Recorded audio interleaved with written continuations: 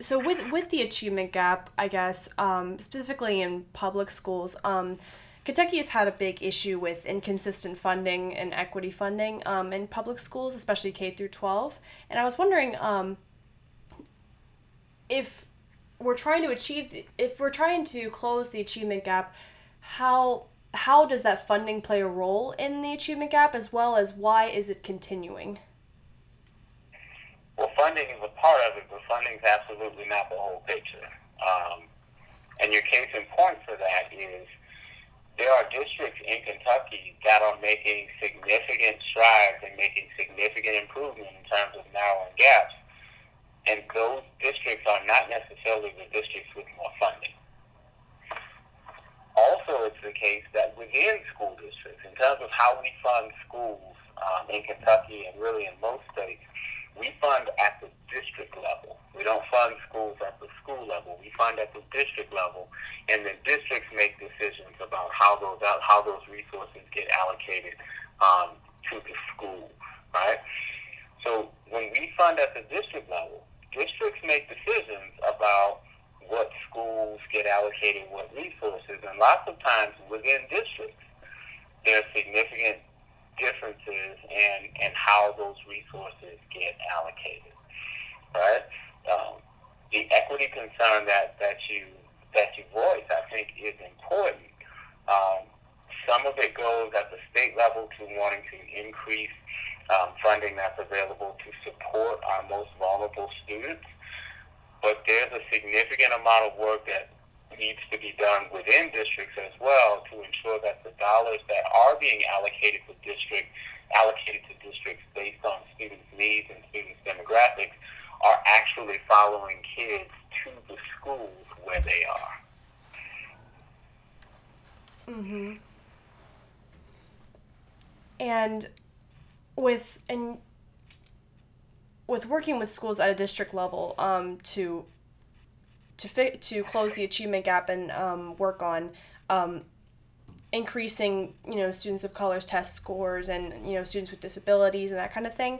How do you how do you keep schools accountable and responsible for when they don't improve on the achievement of these students in terms of like closing the gap? How do you, I guess, um, Yeah, how, the only real accountability mechanism, and at the state level, is the school accountability system, right? And that gets to how we rate schools in Kentucky. We are implementing a new accountability system in Kentucky, where schools for the first time will be rated based on stars. So they'll be anywhere from 1 to 5 stars based on their performance. And factors that go into schools' ratings will include the percent of kids that score at the proficient level or higher on assessments, how much students are growing from year to year. So even if kids aren't getting all the way to proficiency, schools get credit for how much students improve from year to year. This is in reading, in math, it's in science, in social studies, in writing. At the high school level, things like students' transition readiness is factored in. So, do they meet benchmark scores, CPE benchmark scores on college admissions or college placement examinations? Are they scoring? Are they earning? Students earning industry recognized credentials? Are they completing pathways, career pathways? Are they completing apprenticeships? And then for the first time in our state's accountability system, um, schools will be rated in part based on whether or not they're making progress with closing achievement gaps between students. That's something that I think is really exciting. Um, I think it's going to help us to incentivize schools to really make significant movement in closing gaps. But in terms of our work at the state level and holding schools accountable for that type of movement, it really is just the state accountability system and how we rate schools. how were schools being held accountable before the system was implemented? Through just an earlier version of the state accountability system. Federal government requires that all states have an accountability system. Kentucky had an accountability system previous to this one. It just was a little bit different. It factored some different things in, some of the same things in, some different things in. And how could a balanced teaching demographic help close the achievement gap? Tell me exactly what you mean. Oh, sorry. Do you want me to repeat the question? Tell me what you mean by Gotcha. teaching demographic. Well, like the demographic of teachers is predominantly white in Kentucky. Even in districts with a large population of African American students and Hispanic students, how would having more teachers of color in schools help close the achievement gap? So research shows that having a workforce, a teacher workforce that is diverse in terms of race and ethnicity, socioeconomic background, disability status, any of those types of indicators are important for kids. Increasing diversity of teachers is undoubtedly, I think, a priority for states and districts across the country. It's a priority for the Department of Education. We have some programs that are aimed at that as well. So yes, I think it is important.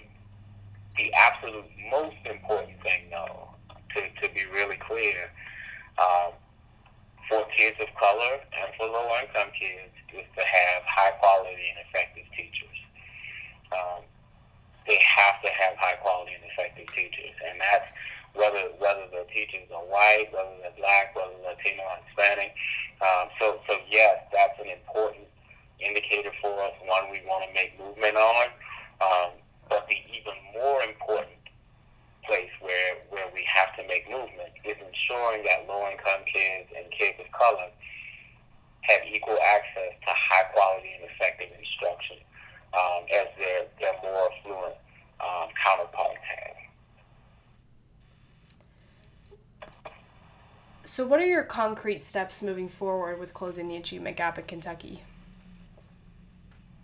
So Kentucky, like many states, is a local control state, which means that the specific steps that districts and schools take toward closing achievement gaps, the state does not have the legal authority to dictate those things to school districts. School districts make, and in some cases, actual schools, not just school districts, schools have the authority and the responsibility of making movement on those things. And so our role at the Department of Education at the state level is in supporting districts, supporting schools, providing professional development, helping to build the capacity of teachers and leaders to deliver high-quality and effective instruction, helping to build the capacity of districts and school-based decision-making councils to make good decisions around adopting high-quality and rigorous curriculum, rich curriculum for kids.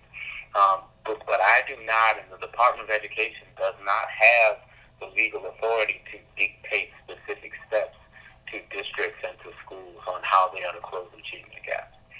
So our work is largely around the accountability system, setting ambitious goals around closing gaps, holding schools accountable through the way we rate schools for closing gaps, and then providing resources and professional development to build capacity. And regarding Kentucky being a locally controlled state for its school districts, would there ever be a chance of that changing in the future? Because it seems that many districts or schools could fall through the cracks with a system like that. It seems to me. I doubt it. I think there's little appetite in the state to move away from really the kind of local control that districts and schools enjoy in the state. So I doubt we would make movement too far away from where we are.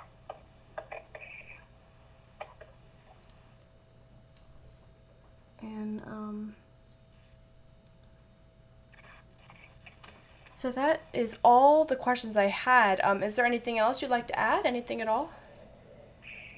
Nothing I can think of. Now, if you don't have any other questions, Thank you so much for your time. I really appreciate it. no problem.